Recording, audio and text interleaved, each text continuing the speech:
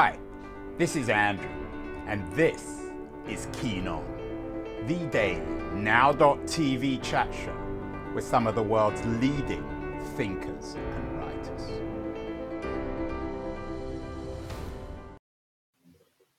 Hello, everybody. It's August 25th, 2021. It's morning on the west coast of the United States in San Francisco. I hope you're all well. The headlines this morning are full of rather sad news about the great drummer for the Rolling Stones, Charlie Watts, who died yesterday.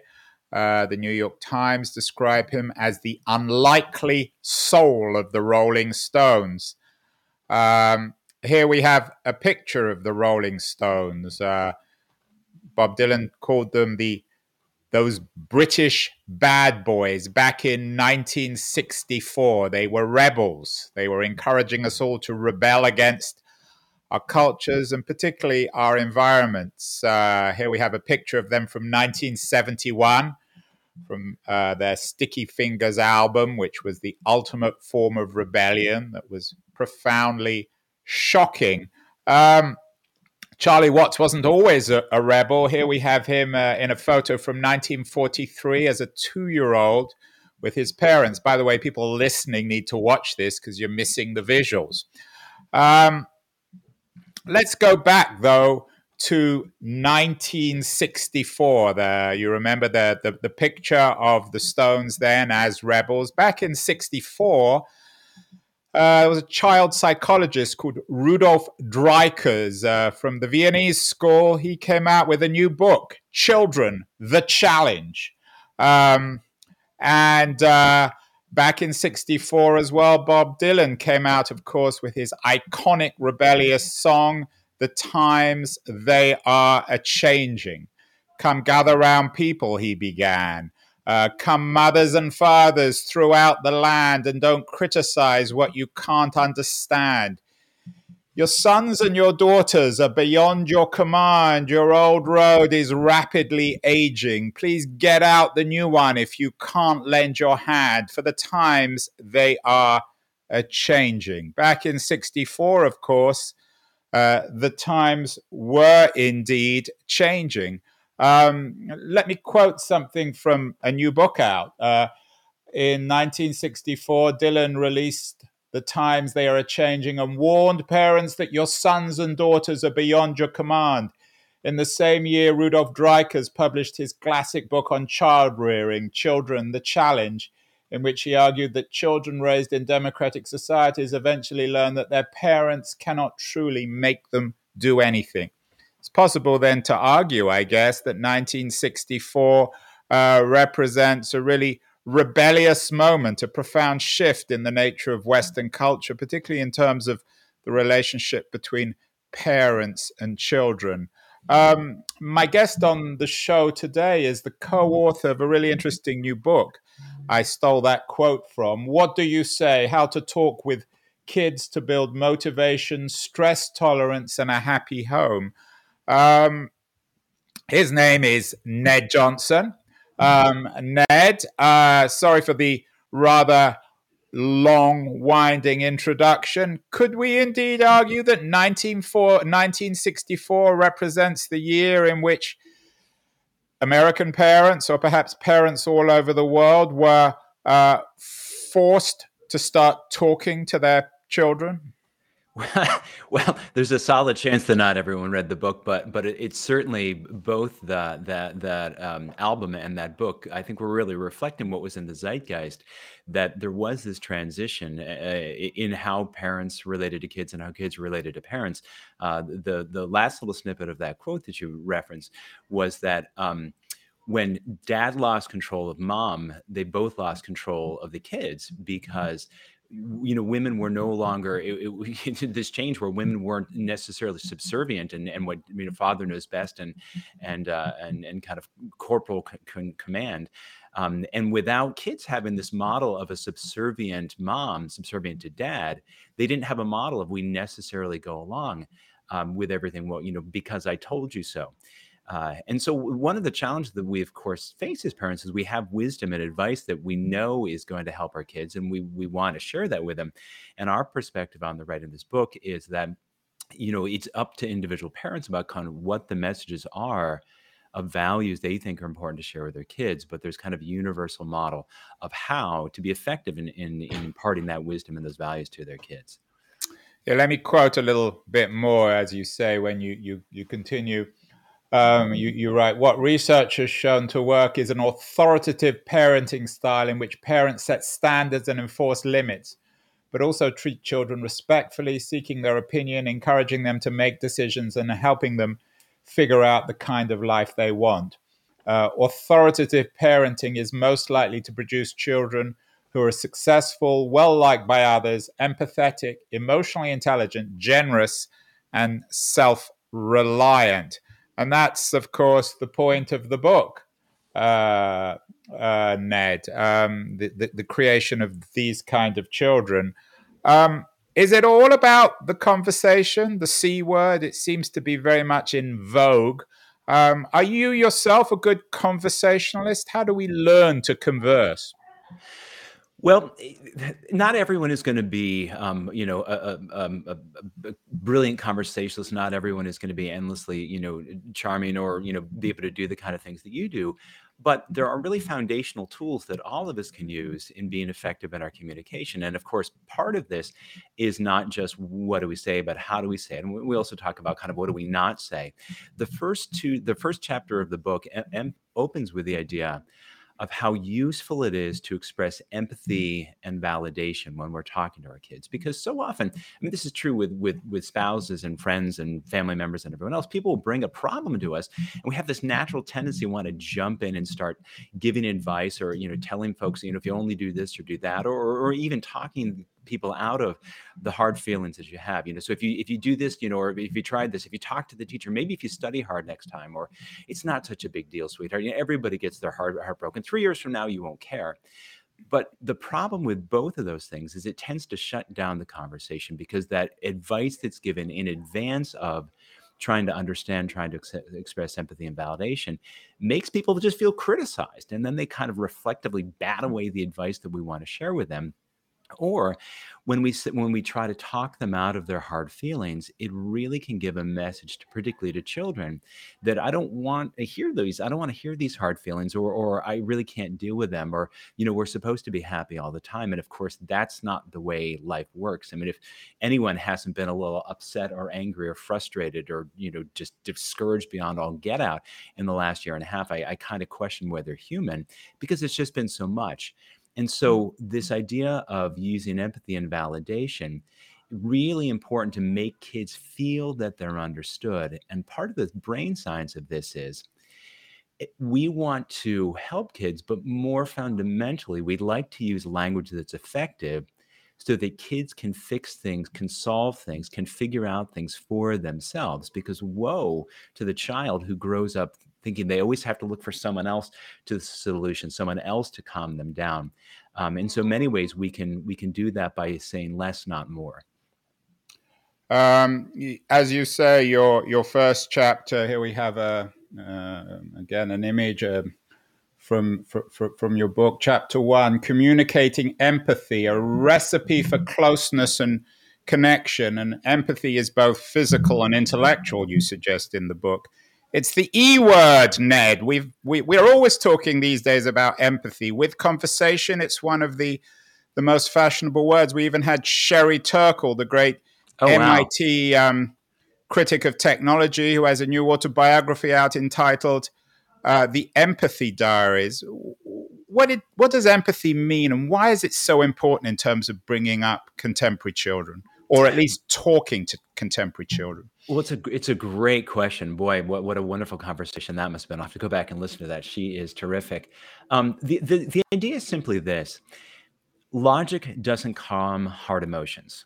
We can't talk people out of them. We can't talk them out of their hard feelings. We can't, give them the solution and make it all go away.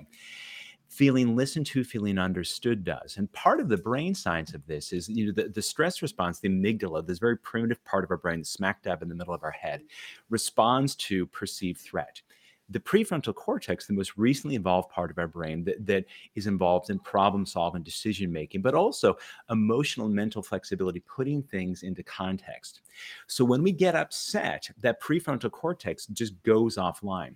When we as parents can co-regulate with kids, can use our words, can use our energy to help them feel listened to and understood, and it calms those hard emotions, it brings the rational, put problem solving part of the brain back online. And so But it's Ned, just you're talking as if we're all computers. You know, you're a parent yourself. I'm a parent. We don't think like this when we're irritated with our children and our children are irritated with us. We don't think in terms of prefrontal cortexes or other brain science. fair. What would you say to an everyday parent who has to deal with annoying children or children who have to deal with really annoying parents? Well, I think If they're to learn empathy, because yeah. empathy itself, and I think Sherry Turkle suggests this. Her autobiography is she was surrounded by incredibly annoying parents and family members, and yet she turned out to be empathetic, and she acknowledges that she herself is annoying. So we have Well, to recognize the profound imperfectibility of human nature, don't we, in all this? well, no, that's right. That's true. And part of it could be nothing more. With empathy, you're not necessarily proving. You're just recognizing that the person has a reason to feel the way that they do. I had a big business thing a couple months ago, the details of which are irrelevant. And I called up one of my colleagues, and she's like, "Ned, that sucks." And that's all that I really wanted to hear because, yeah, this does suck, right? I didn't want to say, here, you won't miss that guy anyway. 3 years from now, it won't matter. There are many other people. I don't want to hear any of that. I just want to hear that sucks, right? So when your kid comes home and is kicking the books across the floor, grousing about the teacher, we don't talk him out and just say, boy, you look like you're in a lousy mood. You look like you have had a day. And it can be nothing more than that. We're just acknowledging, we're recognizing that, yeah. And you say, yeah, my day has sucked. Like, boy, it sure looks that way. That's not that complicated. I mean, if you kind of think like, what's a good bartender do when you walk into a pub? Buddy, you look like you could use a drink. So we need to learn to be. I like that, Ned. We need to all, as parents, we need to learn to be bartenders or perhaps customers in a bar, people wandering in needing a drink. The subtitle of the book is How to Talk with Kids to Build Motivation, Stress Tolerance, and a Happy Home. Why the stressing of tolerance, Bill? Are you, not Bill, sorry, Ned, um, are you yourselves in the business of raising ideologically tolerant children? Why should we care about that? Well, we very purposely chose the phrase stress tolerance as opposed to resilience, and they're effectively the same thing. And I'll explain that in just a moment. But the word resilience has been part of maybe 14,000 parenting books in the last couple of years, and I feel a little bit like the meaning of it has been, it's been lost. And resilience, technically, even with materials, is simply the ability to return to a previous situation. So Andrew, I can get upset, I can get frustrated, I cry, whatever. A really good marker of mental health is how quickly do I get over it? I lose the game, I'm pissed, I get that. But am I dragging myself around for the next hour, for the next day, for the next week? We need to have the ability to bounce back from hard things. Otherwise, you can't go out and live lives that are full of challenge and adventure because you just one bad thing and you're wiped out. That's not going to work. Stress tolerance, simply is that kids are going to experience things that are stressful, going to school, new situations, friends. It's what we experience when we're testing ourselves, when we're stretching ourselves, when we play a better team. And it's stressful, but that's actually how we grow. We need for kids to have the ability to be able to tolerate stressful situations. Not that they're easy, not that they're happy, but that's how they get stronger and stronger and more able to take on things going further down the line. As parents, we have such a tendency to understandably to want to protect our kids. But when we protect them from anything that could possibly get them upset or bend them out of shape, it's a huge disservice because they're like declawed cats. They're not ready to go out in the real world where, last time I checked, there are some things that are pretty stressful. And I'm curious, again, with the S word, stress or stressful. Yeah. I have one teenager in particular who talks often about stressfulness, and I know that it's part of the zeitgeist too. What do researchers and uh, literate people, and shall we call them the parent industrial complex like yourself, what do they say about why childhood now seems to be so much more stressful? Is it a cultural thing? Is it a physiological thing? Can we blame Facebook? Well, one way to think about for the way that I think about stress is that if the total inflows of stress exceed the total outflows, the ways that we cast off stress, we're going to have a problem, right? Life has always been stressful. It's simply that I think there's the pace of life is constantly increasing with technology, which is stressful by itself.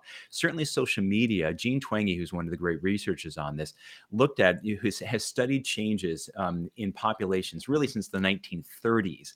And it was in 2012 when there've been, changes in populations are very, very, very gradual. And then 2012, it went almost straight up.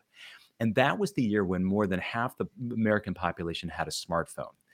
And there's a real sense that was just one too many things, kind of the straw that broke the camel's back. But it's also the case that we live in a world that is more materialistic than ever, that is much more concerned about our looks than our values. There's perceived scarcity that you have to go to this or that college. Certainly the political discord you talked about, ideology there, where we don't feel like we're all in this together. I feel like those people, and these feel like those people, and just the more cumulative stress that we're under, particularly for young kids who have developing brains, it's just not where we want to be. So we're not particularly interested in sort of saying that, we're going to blame this person or blame that person, because if we can't do much about it, that's not going to help us.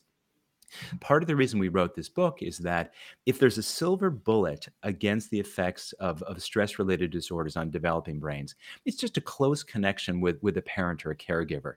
So we don't really want to point a finger at parents and say, you should have done this, but rather, here's how you can help. Because again, when we talk about stress, there's actually three types of stress. There's good stress, right? You're excited before a soccer game, before you ask someone out on a date, and we experience that as excitement. There's tolerable stress, which is mostly what this book is about, things that are hard. But by getting through hard things, you develop the ability to get through other hard things. I mean, I could go on about my very challenging childhood, which has really sown in me the seeds to be able to handle the hard things that I do as part of my job. Then, of course, there's chronic or toxic stress that really overwhelms kids. And we want What about your day job, Ned, is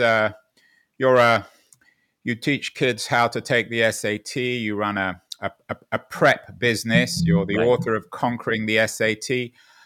How much do you think that the current obsession, particularly in upper middle class, liberal, aristocratic America, with getting into the best colleges, how much can we blame that on the stressfulness of children, of the kind of people who you write about and who will read your book? Well, the Robert Wood Johnson Foundation did a study in 2017 on the causes of stress in adolescence. And the first three were poverty, trauma, and racism. Number 4 was intense pressure to excel. So I got that. And then number 5 was social media.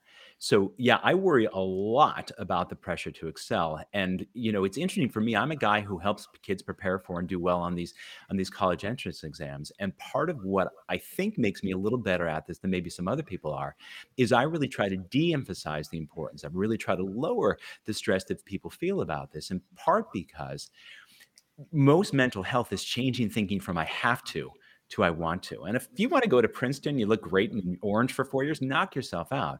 But the idea that you have to have a successful life. Do they wear orange at Princeton? Is that? That's my understanding. All the time, or just publicly? Probably more the latter.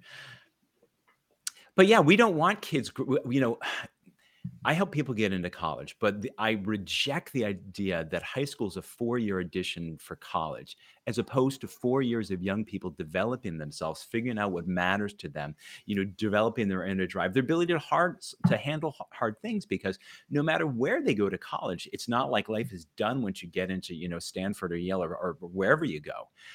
So yeah, the pressure that a lot of parents feel because they're just so worried about their kids. If they don't go to an A+ college, they can't have an A+ life, and the statistics, they just don't support that. Ned, I'm curious as the in terms of your book, what do you say, which is focusing on conversation? You're saying that parents should be talking to their children and children should be talking to their parents. I don't think anyone's going to argue with that. But I'm wondering whether you're putting the horse before the cart. Let's go back to 1964, that wonderful image of the Rolling Stones as rebels, and then back to little Charlie Watts. Mm-hmm. The enormous difference between the culture of 1943 and 1964 are self-evident in the photos. There really was a cultural rebellion, we know, in the 1960s. The reverse is true of that, I think. Today, about 10 years, or almost 10 years ago, I had the great American writer Kurt Anderson on my show when it was a TechCrunch show. He wrote a really interesting piece called You Say You Want a Devolution, which is about how nothing really has changed over the last 25 years in terms of dress, in terms of music, in terms of fashion and culture. The only thing that's changed, Anderson said back in 2012, it's even more true today, is technology. And my point, again, a rather long-winded one, I apologize, is that parents and children are indeed talking. They're wearing the same clothes. They're listening to the same music. They have the same preoccupations. It always annoys me, but more and more children describe their parents as their best friends. And parents describe their children as their best friends. My point is that the culture has changed so that children, and the great division in society is not between parents and children anymore. Does that make any sense? Yeah, it does. I mean, we talk about that in our book a little bit. I mean, from my perspective, if a parent is a kid's best friend, something's not going right. Oh, I'm pleased you say that. Say that again, Ned. For all those children out there who think their parents are their best friend. Go on, say it again. If a parent is a kid's best friend, something's not going right. Right? I mean, because my job is to raise, I have a 17 and a 19-year-old. My job and my wife's job is to raise them to be independent. So if I got hit by a truck on the way home and that's the end of Dad, well, I hope they're a little sad, but hopefully they pick themselves up, dust themselves off and get on with life, because they're supposed to grow up. They're supposed to go and, and get jobs and leave and find their own best friends and their own spouses or partners and go off and build their lives. I mean, from my perspective, I've been thinking the last couple of years, maybe 4 or 5 years, about how I'm going to have a relationship with my kids as adults, they're being adults, longer than I will with them as kids. I want to have a respectful, friendly relationship. I love my kids enormously, but I don't want to be their best friend, right? Because there are things that they should share with me, but there are things that they should share with with people who are more their own age. So we want to be respectful with our kids. We sure want our kids to be respectful with us. But for parents who are trying to be their kid's best friend, particularly if they're trying to bring themselves down to their level, you can interpret that however you want. I think it's a terrible disservice, in part because we also would do well to make adulthood look cool, look great. Like, I mean, my life is way more fun than when I was a teenager. And if we make adulthood, why is that? I'm happier. I'm doing things that are more meaningful to me. I like the work that I do. I'm married. That's kind of a cool thing. I'm not living with my parents anymore. No offense, Mom and Dad. Are your parents still alive, Ned?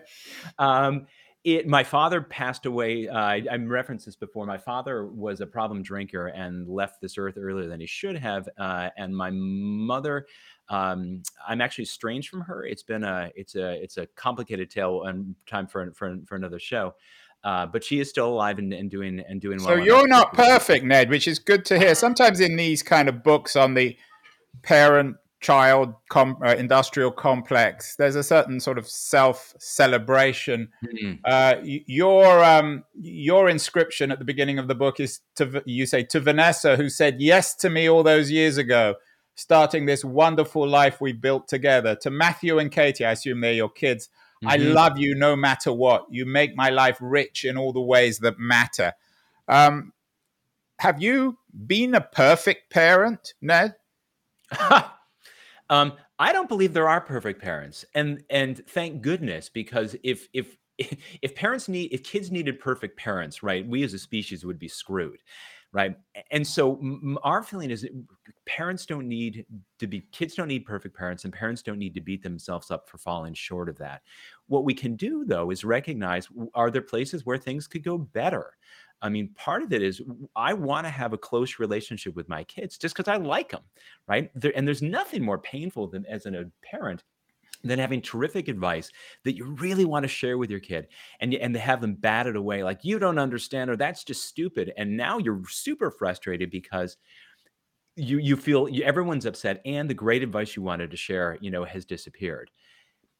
So perfect parent, no, no, no, no, no, no, no. But what I am pretty good at is when I make mistakes, which I do, I'm pretty good at apologizing and going back later and saying, I was pretty upset then. I handled that not so well.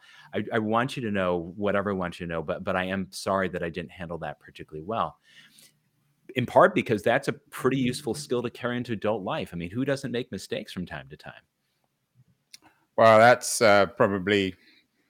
parenting 101, acknowledging you're making mistakes. Finally, Ned, what about the socioeconomics of all this? As I said, your new book, What Do You Say? How to Talk with Kids to Build Motivation, Stress Tolerance, and a Happy Home is just out today. It's actually the follow-up to your best-selling, The Self-Driven Child, which was, again, a critical and commercial success. We've had a number of these kind of books on the show. Mm-hmm. We had Emily Oster, I'm sure you're familiar with her new book and her work, The Family Firm, a data-driven guide to better decision-making in the early school years, which suggests that we sort of turn the family into a firm. Another author we had on the show was Melinda Wenner-Moyer, How to Raise Kids Who Aren't Assholes. Very much in the vein, I think, of your book. But all these books, Ned, whether it's yours, whether it's Wenner's, whether it's Oster's, they're all written and indeed read by the same socioeconomic class. And what it seems to me is that families are staying together in the upper middle class. They're succeeding more and more. They're using services like yours, conquering the SAT to get into the top universities. Meanwhile, the rest of America is increasingly in crisis. We have the disappearance of the middle class. We've had many, many shows on that. How do we get books like yours into the hands of people who really need to read them?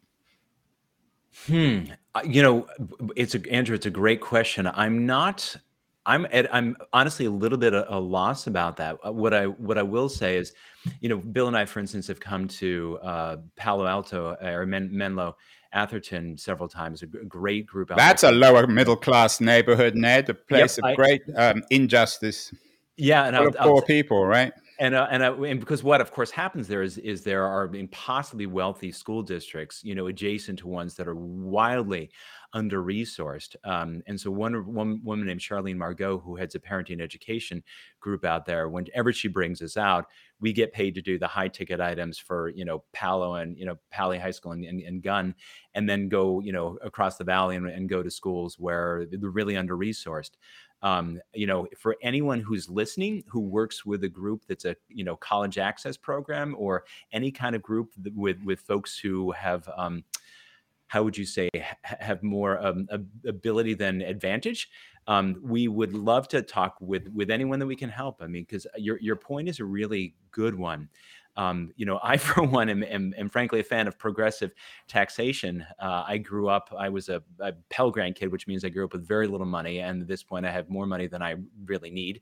And I think that the world is a better place when we don't have such an incredible divide between the most well-to-do and everybody else, because that level of scarcity, or at least perceived scarcity, all it does is inject more stress into systems, and it leads to bad parenting. It leads to bad mental health outcomes for people both at the high end and at the low end, because being stressed all the time, particularly for kids with the brains that are developing, it's not good for anybody. Well, Ned, you've You've been an excellent interview. I've tried to fluster you, and you're unflusterable. Can I be your child in the next life? I will tell you that Bill and I both practice transcendental meditation. And I have a son, my 19-year-old, I won't go too deep into it, was diagnosed 7 weeks ago with a brain tumor, which is not the plan we had for the summer. Oh my He's a well-mannered God. young man. So he's chosen the right kind that's most amenable to medical treatment. And we're really grateful to the folks that are helping us. But both my wife and I have had multiple people saying, how do you remain so calm during this? And, for us, practicing transcendental meditation is one of the tools, but also part of the reason we wrote this book is life is hard, life is stressful, and we sure want home to be a safe base. So when kids, kind of feel like they drag themselves in the door, bruised and bloodied, that they have someone there who, rather than piling on or trying to solve things, can say, boy, buddy, it looks like you've had a day. Can I get you a drink? In this case, a juice box, of course. But yeah, well, at that metaphorical bar. Well, Ned Johnson, the co-author of What Do You Say? How to Talk with Kids to Build Motivation, Stress Tolerance, and a Happy Home. Very interesting book. I've been reading it all morning, Ned. Congratulations on the book. I know you are at home in the moment on the East Coast. These strange times where we're still not quite sure whether we can go out or not. What else should people be reading? Well, there are two books. There's Dr. Diana Hill had us on her podcast, and this is basically a journal, the ACT Daily Journal, and it's basically about values and really trying to take care and pay attention to what matters, so that we're using our time in ways that are meaningful to us and meaningful to other people. The other book that I'm a great fan of that I seem to have misplaced, maybe in my office, is a book called The Addiction Inoculation by Jessica Lahey, who's probably most well known for writing The Gift of Failure. It's a tremendously valuable book, because we certainly know during these last 14 months with COVID, or however months it's been, with the increase of stress, there's also real concerns about substance use disorder. And it's a terrific parenting book about how parents can help their kids navigate these young teenage years and come out the other side.